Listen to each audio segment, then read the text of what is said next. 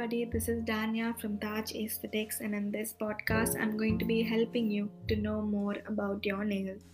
Filing nail is good only if it is done properly. File in one direction and do it occasionally. If you file vigorously and in two directions, your nail may become fragile or weak.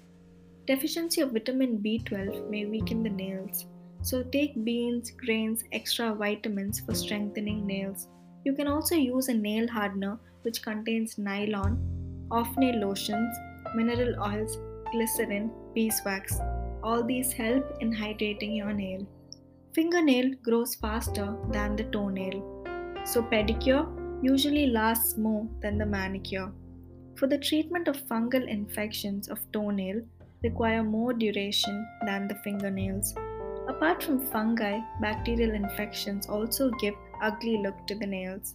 Avoid constant contact with water and keep the nails dry to avoid infections. Biotin will help to strengthen your nails. People who don't take enough iron and protein will soon develop spoon shaped nails. Nail polish colors like red, purple, black, blue color may give yellowish color to the nails when used constantly. If it happens, buff the nails.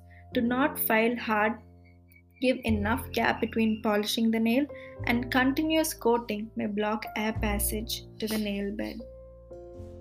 Thank you.